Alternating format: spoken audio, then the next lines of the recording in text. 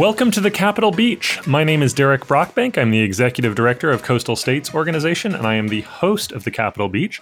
I am really excited today to be talking about an issue I don't actually work on very much, and it's an issue that I think I should probably know more about.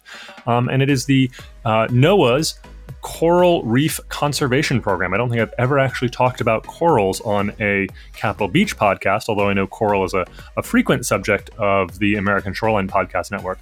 I'm really excited today to be joined by the director of the Coral Reef Conservation Program at NOAA, and she serves on a number of different roles on various task force and committees, and we'll hear all about that. So today we're really talking about how the policy and the politics, in some ways, of coral reef conservation. So it's not a science episode, it is a policy episode on corals. But before we begin, for a quick word with our sponsors. Support for the American Shoreline Podcast Network and Coastal News Today comes from Geodynamics, an NV5 company. Geodynamics' team of specialists provide accurate surveys of complex coastal environments around the world using the latest technology in marine geology, coastal science, and remote sensing. With customized vessels and sensor configurations, Geodynamics delivers meticulous data products to answer their clients' toughest questions. Visit nv5geospatial.com or geodynamicsgroup.com to learn more about geodynamics and their solutions that improve lives. And from the Coastal Zone Foundation. The Certified Coastal Practitioner Program from the Coastal Zone Foundation offers courses covering 11 different subject areas, including coastal engineering, ecology, geology, project management, and more. The CCP program emphasizes a multidisciplinary approach to coastal zone management, setting you apart from the competition and demonstrating your commitment to best practices and a code of ethics in your field. With modules available online or as live short courses, the CCP program is accessible to coastal professionals at all stages of their careers. Learn more at coastalzonefoundation.org. And don't forget, subscribe to the CNT Daily Blast newsletter for the latest news and updates from around the American shoreline. Want to support our work? Learn more about sponsorship packages at coastalnewstoday.com/advertising. Okay, welcome, Jennifer. Jennifer Koss is as I mentioned, the director of the Coral Reef Conservation Program in the National Oceanic and Atmospheric Administration, NOAA. Thank you so much for being here with me today, Jennifer. Thank you for having me, and we would thoroughly enjoy having you work far more directly with us in your capacity with the coastal states. Well, I know I should, and more coastal states and territories than I initially thought have corals, and we'll get into that. Of course, we have coastal territories. It's not just states, and so they have a lot of amazing corals. So we'll get into that. But before we dive into the Coral Reef Conservation Program, let's hear a little bit about you. What's your background? How did you get into corals and coral reef conservation? So I am a typical Navy brat in that I grew up on lots of different coastlines, including Great Lakes and in Europe, and I've always had a fascination with our oceans and Great Lakes. And from there, went to the University of Michigan to get an oceanography degree, which sounds counterintuitive, but they actually have a great oceanography program. And got really intrigued in that interface between science and policy and how do you effectuate change. So instead of going into a science master's program or PhD program, went to the University of Delaware and got a master's degree in coastal marine policy. And then spent a lovely 2 years learning about habitat restoration and watershed management in EPA's Chesapeake Bay program here in lovely Annapolis, Maryland. And then met a good friend and colleague in NOAA who brought me on board to NOAA's Restoration Center and learned more about the restoration of habitat that's particularly critical for our nation's fisheries and endangered and protected species. And then was very lucky to work directly for the NOAA administrator and get a really wonderful overview of what NOAA does as an agency. And through that process, worked quite a bit with Capitol Hill on a fishing issue that was happening in the Pacific with respect to longline tuna and swordfish fisheries and how that interacts with protected turtles, and got to know staff in Senator Inouye's office, who is then the senator from Hawaii, and spent another 2 years with his staff, and ultimately ended up in NOAA's Coral Reef Conservation Program. So a little bit of a circuitous route to corals, which have always fascinated me, but very, very pleased to be able to use both my policy and hard science background in my job, which not a lot of people get to do that. Yeah, that's awesome. And a nice trail across the coastal parts of the country and into corals. So I guess next is really, what is the NOAA Coral Reef Conservation Program? And I saw you described it in writing somewhere as a matrixed program that brings to bear multidisciplinary approach to conserving and understanding coral reef ecosystems with expertise, tools, and programs from a wide swath of programs in all NOAA line offices. That's a mouthful. What does that mean? Can you give us a sort of simplified version, and then maybe talk a little bit about how you work across NOAA line offices? Sure. So we created a program that is responsive to the different science questions and management needs for coral reefs. And that is literally a huge number of different disciplines. And instead of creating a program that had one of every one of those needs addressed, it made way more sense to work across NOAA, because a lot of those capacities already exist. If it's fisheries management expertise, the expertise to actually develop the science that leads to a fishery management plan, understanding what's happening to oceans on a broad scale in terms of climatic changes, down to microbial and genetic understanding. So a lot of those different skill sets already existed in NOAA that had been developed for multiple ecosystems. So what we did was develop this truly matrixed program where funds flow into one part of NOAA, but then are distributed across multiple parts of the agency to tap into those, whether it's a science or policy or direct implementation of a program skill sets. So it's a lot of cats to herd, if you like that analogy, but really yields great results because we're tapping into existing expertise and not duplicating efforts. Interesting. I'm not an expert on NOAA, but I know it a little bit. I can't think of any other sort of ecosystem program or conservation program that really does that same thing. Are you guys unique, or are you sort of following a model of any other programs?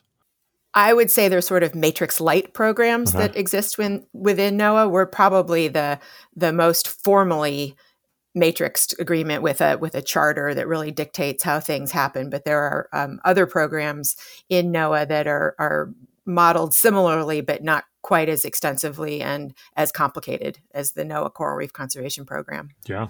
Well, the one of the few parts about the conservation program that I know a little bit about, and even this I don't know enough, is the way in which you are connected into the state coastal management programs that do in fact have coral in their jurisdiction. And I alluded to this, the top of the show, that there are, more than you might think, or at least more than I initially thought.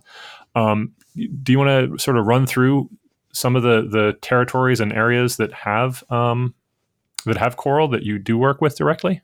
Sure. And as I talk to people in my daily life and I talk about coral stuff, they think I work at the Great Barrier Reef in Australia because we don't have corals in the United States. And I'm like, oh, no, that's far from the case.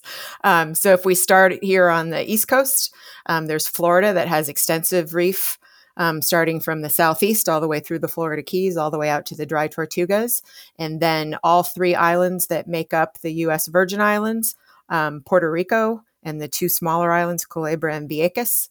And then we'll move out to the West Coast, and we've got the entirety of the Hawaiian archipelago, and then the Marianas archipelago, which is Guam and the Northern Mariana Islands, as well as the islands that make up American Samoa. So it's all of our territories plus the two states of Hawaii and Florida. Yeah, and then there's also the I don't know what you call them. They're not the territories, but the marine sanctuaries in Micronesia, some of the sort of islands that are under U.S. jurisdiction in some ways, but are not. Sure, we do No. We do an awful lot of mostly monitoring and assessing what's happening with which we kind of lump a lot of those islands together as the Okay. Pacific remote island areas. Yeah. And that has recently, those islands have been designated to have a sanctuary created around those areas. And then we do work also closely with, you had mentioned Micronesia, so the freely associated states that have they're not truly territories at all of the United States, but we interact with them through the Compact Free Trade Agreement.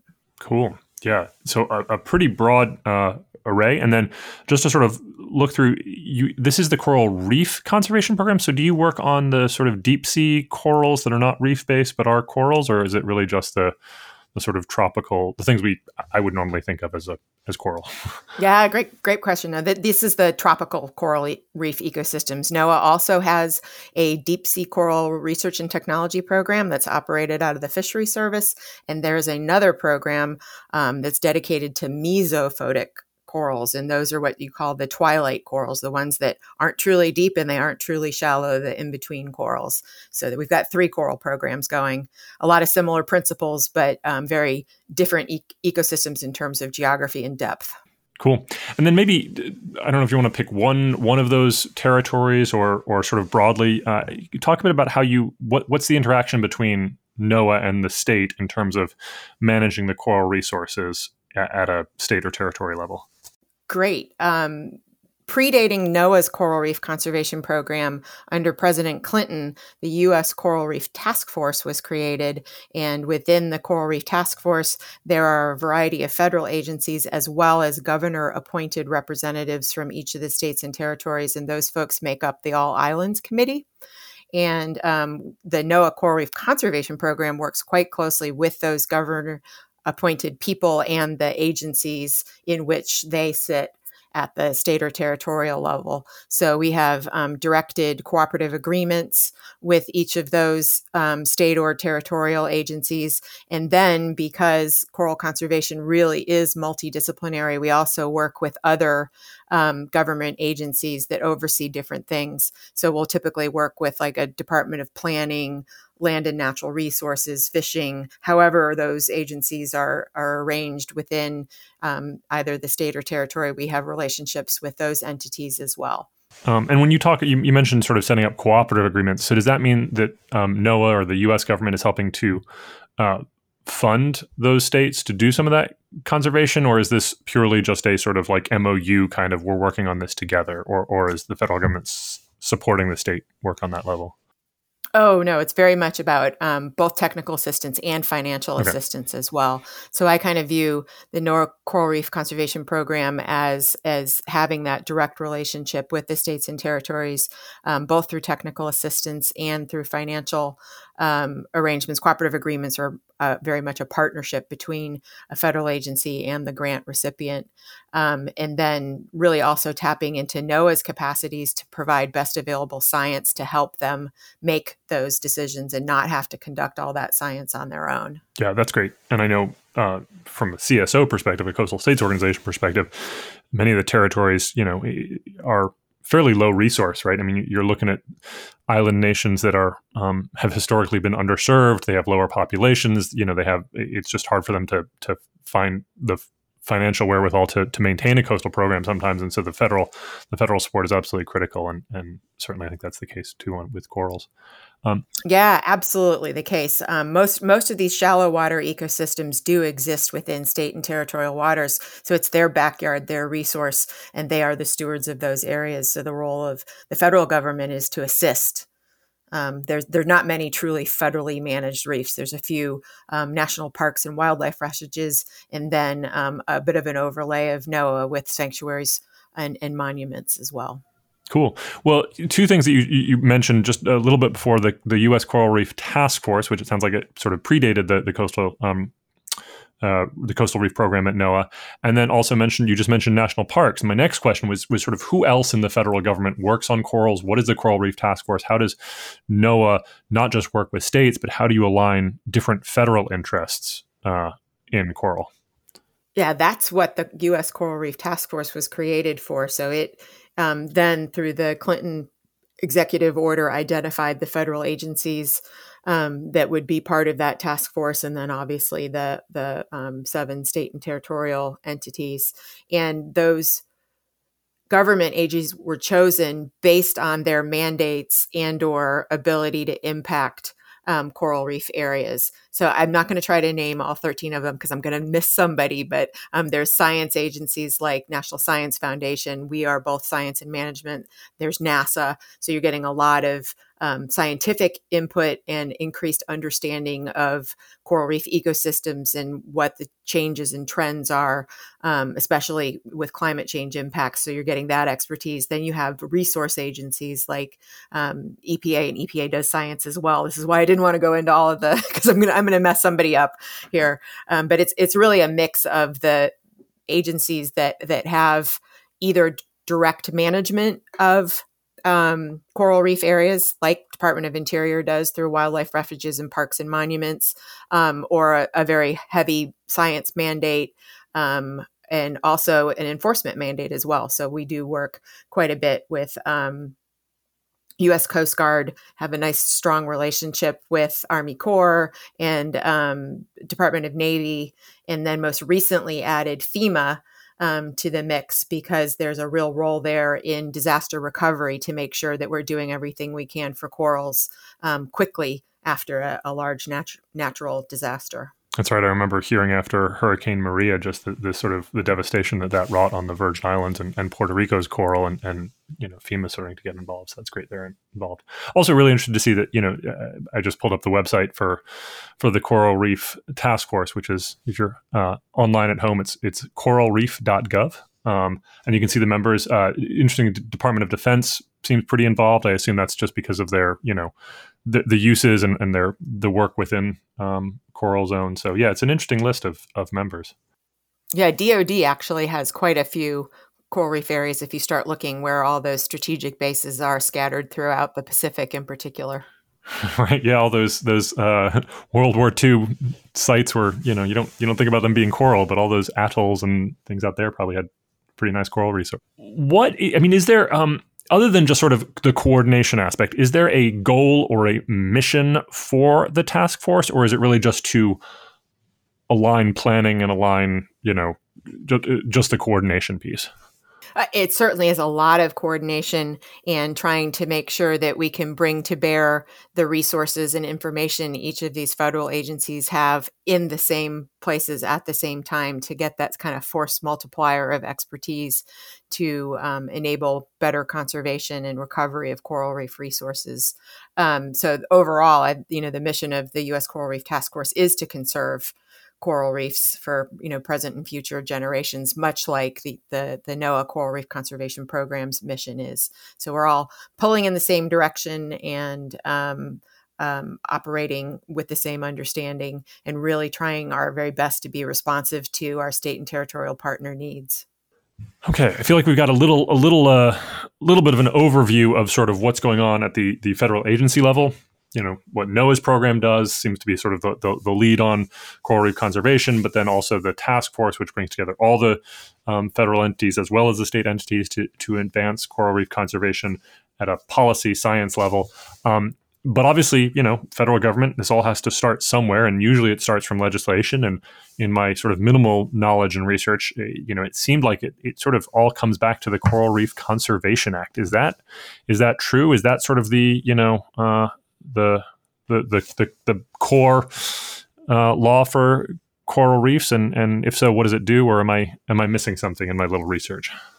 No, you're definitely on the right track. The original Coral Reef Conservation Act was passed in 2000 and went many, many, many years without being reauthorized. And then just this past December, the reauthorized Coral Reef Conservation Act was passed under the National Defense Appropriations Act, which was a fun way to get that finally done after many years of not having it reauthorized. There are additional federal mandates through Magnuson-Stevens, which is our fisheries management primary policy. There's provisions to protect essential fish habitat, and that definitely fits the bill for corals there. And then under the Endangered Species Act, several species of corals have been listed. So there are other federal mandates that NOAA operates under for coral reefs, but I would say that the Coral Reef Conservation Act is probably the most specific piece of legislation that really drills down on what's needed to conserve and recover these resources. So if you're able to, and don't mind a little bit more on like what does the Coral Reef Conservation Act do? Like what does it say? And then maybe give us that sort of foundational what it established in 2000, and then what, besides just reauthorizing, re-upping it, what changes were made in the version that was passed this December with the NDAA? The original one was kind of equal parts science and policy. So it created the NOAA Coral Reef Conservation Program, and then it also called for mapping and characterizing the coral habitats of the United States, working to achieve sustainable fisheries, understanding what impacts climate change was having on corals, dealing with land-based sources of pollution. So a nice blend of pure science, applied science, and science to inform management, and then obviously working with our states and territories to effectuate that management. It was a nice general piece of legislation that was nicely worded at a high level that gave us a lot of flexibility to modify what we were doing as we understood ecosystems and were better able to target science and management activities and to adapt to new threats. So it was a great piece of legislation that really served us well for over 2 decades. And the new Coral Reef Conservation Act kind of encompassed all of the old Coral Reef Conservation Act and gave us a few new authorities and specific direction with respect to coral restoration, using resilience-based management, really thinking about corals as natural infrastructure. And I think a lot of what came in the new bill was predicated on what we've learned over the last 23 years in having the NOAA's Coral Reef Conservation Program. It also, interestingly, creates far more understanding of what individual reef units will need moving into the future. So under this new act, we're going to be working with our federal, state, and territorial partners to designate reef management units, create coral reef action plans for each one of those managed areas, and then also develop community, I think they're called community reef stewardship partnerships for each of those areas, and reformulate our grant programs to be responsive to the new National Coral Reef Resilience Strategy that we will be writing. So a lot more direct understanding of what management and science needs are for individual reef areas, less general than the old CRCA was.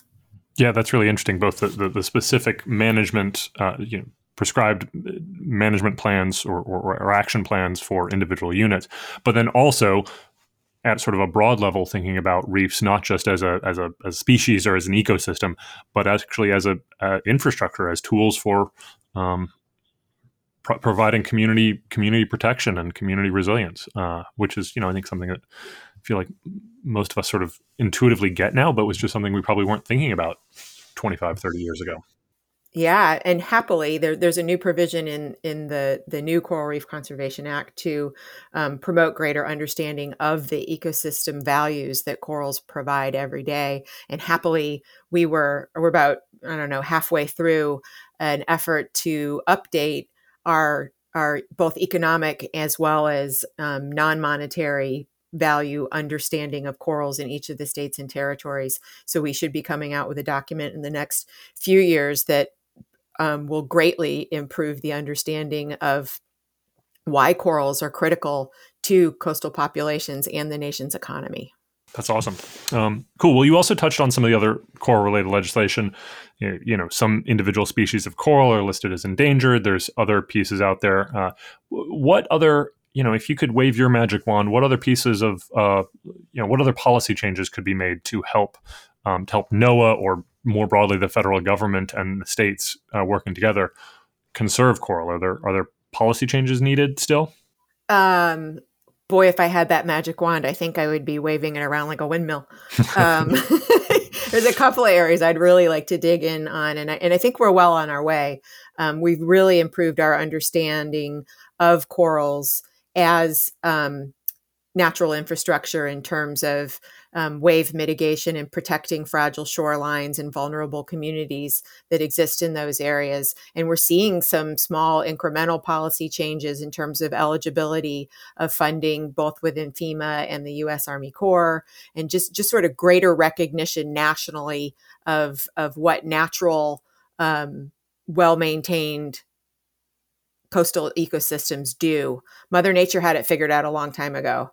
And I think Hurricane Sandy was the aha moment for a lot of people, where they saw where barrier islands that were in good shape and oyster beds and other natural infrastructure areas were in place. The coastal communities behind those areas did a whole lot better than where we were completely built up. So I think greater understanding at a national level of the roles that these critical ecosystems play, that's key. And I think it's happening. And then really wrapping our heads around water quality. Corals are pretty delicate in terms of their needs. And we don't have a lot of tools now that would help us dictate what water quality standards should be for corals. That level of understanding of what those thresholds is being developed now. And then I think that would take a lot of policy change, both in terms of how EPA operates, and the Clean Water Act might get amended. That's very ambitious, but it really is about water quality, both in terms of what's in the water and the temperature of the water. And then we start getting into bigger policy changes for the needing to reduce carbon, our carbon footprints, because climate change right now is it is having the largest impact on corals. You went big fast there, starting with, just sort of looking at how we can manage specific coral, to Water Quality and Clean Water Act, to climate legislation. But certainly all of those are going to, play huge impacts on coral. But I think it's helpful to think about it at different scales, right? Like, just because we haven't been able to make the kind of carbon emission reductions that we need to protect coral long term, doesn't mean we can't make smaller changes that are going to have, long term impact. So I do appreciate the way you sort of tiered that out. I actually wanted to pivot a little bit to some international questions, but before we do, I sort of wanted to, sometimes I don't even know enough about this topic to ask all the right questions. Is there anything else that, you haven't had the opportunity to share, or a listener should know about what the federal government is doing for coral in the U.S. in domestic waters?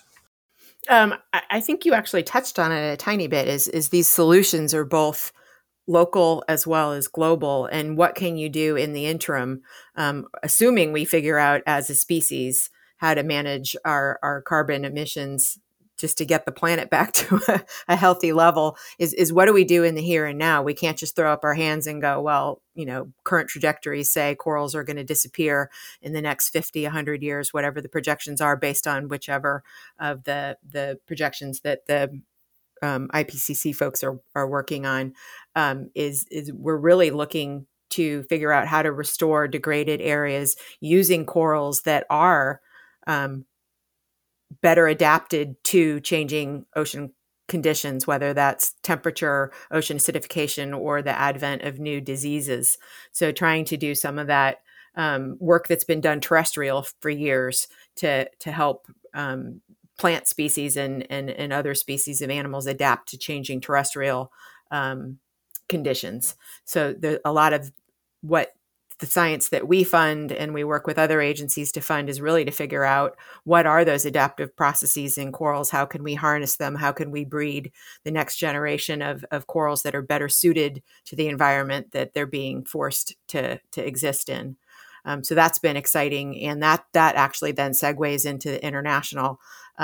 Prior to a several-year global bleaching event that impacted Australia, we'd not really partnered heavily with Australia on restoration and resilience efforts, and they're now moving out at lightning speed. They've gotten a lot more resources to deal with the critical situation on the Great Barrier Reef that happened a few years ago. So it's been wonderful to work in partnership with them and with other nations through a variety of different areas to improve our understanding and our ability to recover these threatened ecosystems at a global level. And so what does that international partnership look like? I mean, I imagine a country like Australia, which is fairly advanced, has obviously going to have, as much, maybe even more knowledge of corals than we do. Like, it's going to be different than if you're working with possibly sort of a smaller island nation or a country with low capacity. So how does the U.S. actually work with a country like Australia versus a smaller, less well-resourced country?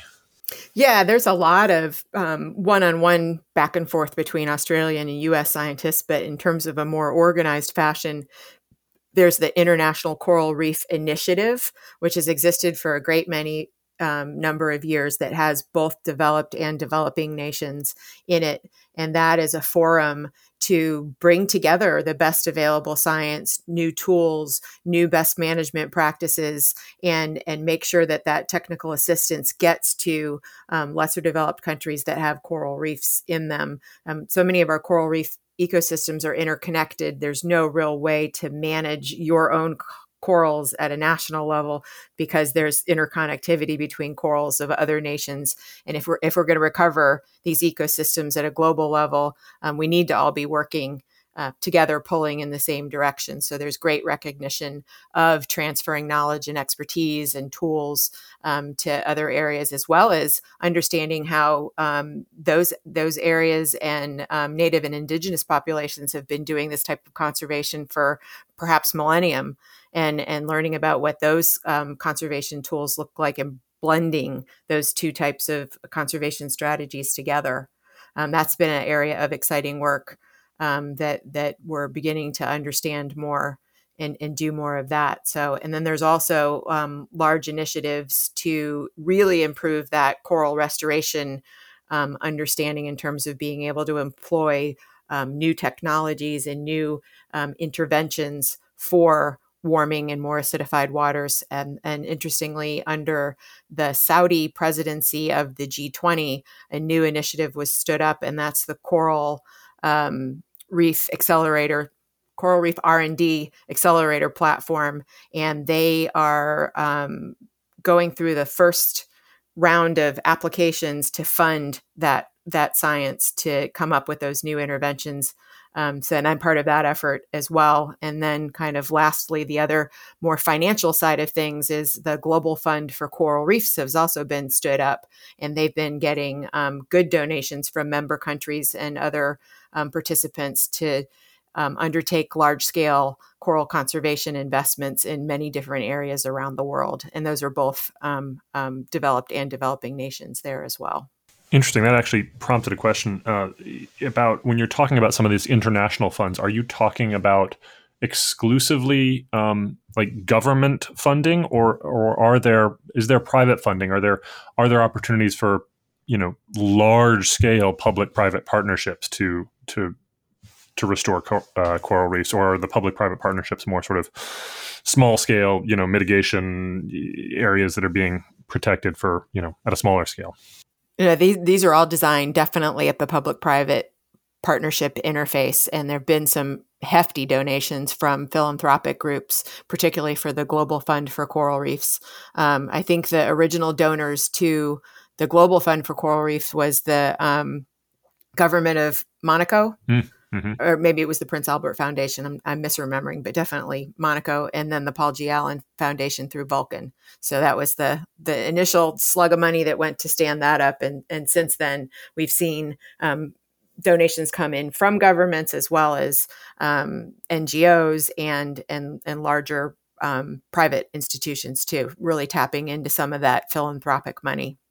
That's very cool. The sort of using the private seed funding, but to leverage both other private funding as well as federal funding. That's great.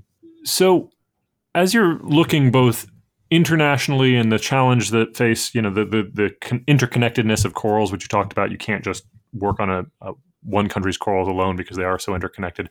What do you see as the the biggest policy or governmental hurdle to restoring or conserving corals? And then the flip side of that, of course, is what do you see as the biggest opportunity? What are the biggest opportunity?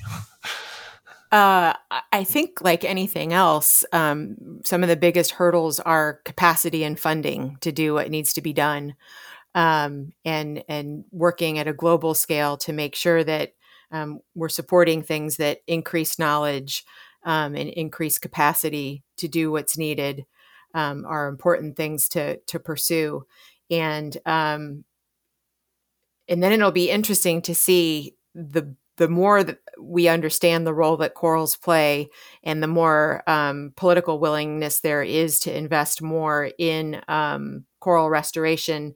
It'll be interesting to see if the private sector thinks that that's a more attractive thing to start doing.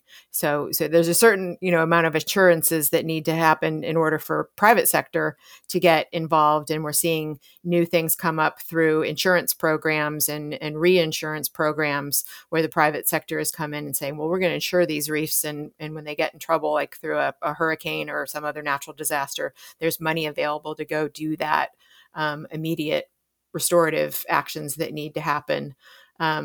So there's those types of things. And then, again, getting back to ending the impacts of climate change, that's a big one. The big hurdle, getting us off fossil fuels, or at least, reducing the carbon emissions. So you mentioned some of the opportunities there with reinsurance industry looking at different ways of sort of, almost sort of monetizing the value of coral reefs. Are there other sort of international opportunities that you see? I mean, you mentioned the sort of the big push that Australia is now doing. Are there other sort of are there other good news international stories that that the casual observer might not read if we're not deep into the coral literature or coral news? Sure. I mean, I think I've seen, not only at the United States level, but globally, the willingness of people to pull together and kind of check egos at the door in order to make a meaningful difference in conserving coral reefs is at an all-time high, and new players coming into that arena. And the recognition, especially through CORDAP, through that Coral R&D Accelerator platform, is the knowledge that it's not just a bunch of biologists that are going to come in and figure out how to do this. It takes a really amazing array of different skills when it comes to coral restoration, and talking really outside of the box ways of thinking about restoring corals in terms of materials science and engineering and finance mechanisms and different things that we hadn't really tackled yet. It's been more of a biological question for a long time, and now it's much more multidisciplinary and exciting things coming out. I think that the instant that you start getting out of your own way and consulting people who think in different ways than you do to solve the same problem, you get some really amazing innovations. So I'm excited and really heartened to see the interest and the passion for corals at a global level, as well as definitely in the United States. Yeah, I love that. The idea that, the more you can get different people with different backgrounds, biologists talking to social scientists, talking to financiers, the better your chance for success are, because you're each bringing different things. I will say one thing that, just even listening to you, and I'd heard a little bit of this that makes me feel more optimistic is the idea that we are, and this is the biological side, I think that there's ongoing study about how to develop more resilient coral. So it's not just that the coral reefs are providing community resilience, it's that we're now figuring out how to really sort of develop, grow, plant. I'm not sure exactly what the terms are, but we are working to make sure that we are restoring coral reefs with coral itself that is more resilient. That to me is just sort of fascinating. It's almost a little like disturbing, and a sort of like, we're going to Frankenstein our way out of it, but it also feels sort of, natural, right? We're doing this on all sorts of natural infrastructure projects, right? We're not just trying to rebuild marshes by pumping dirt on them. We're now thinking about how do you sustain marshes through, river diversions, and how are you, using thin layer placement. I'm more of the sediment guy, but I love the idea that we're looking at sort of more innovative ways of restoring coral to survive the changing climate.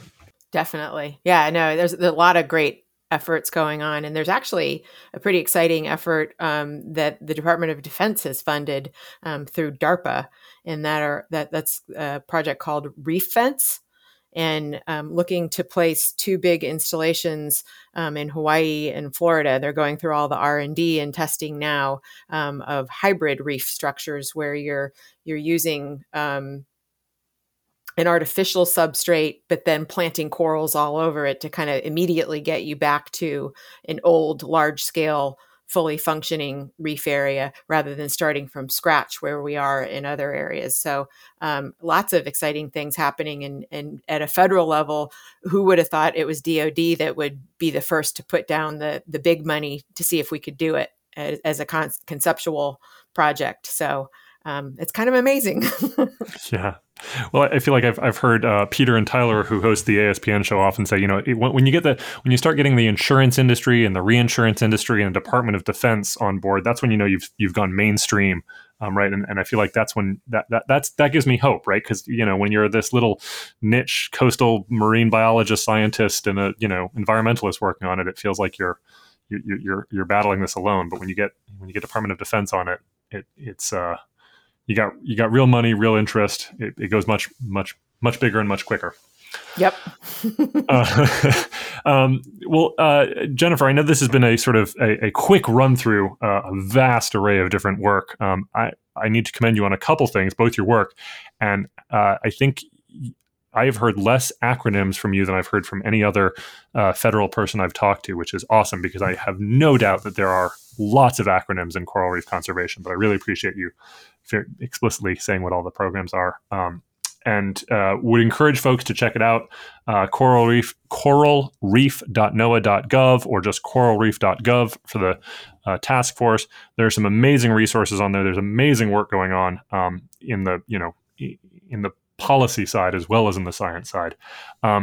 Any final thoughts or anything else that your casual concerned coastal person should know about what's going on coral in the federal government?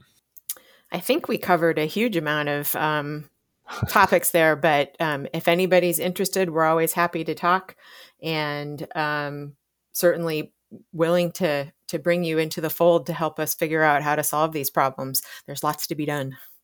Yeah, awesome. Well, Jennifer, my final question for you, as it is for all my guests, is what is your favorite coastal area? I know I was going to ask you what your favorite coral reef is, but I also don't want to get you in trouble with any of your constituents. So maybe share a coral area that has a special place in your heart, even if it's not your specific favorite, and then any other coastal area that you really like. I will say that, I have favorites all over the place, but it's like picking a favorite kid. You're not allowed to do that. The coral reef area that had the biggest impact on me was being lucky enough to go to Palau several years ago and just seeing the sheer variety of what that part of the Pacific has to offer just blew me away. But my dearest love in terms of coastal areas is the New England shoreline. If I get back up there and I smell all that seaweed on the rocks and the mud and picking mussels, brings me right back to a very, very happy time in my lifetime. So as much as I dearly, dearly love corals, I think the New England coastline is my favorite coastal ecosystem. That's awesome. Well, thank you so much, Jennifer. Thank you for everything you do, and thank you for sharing it with us today. Thank you.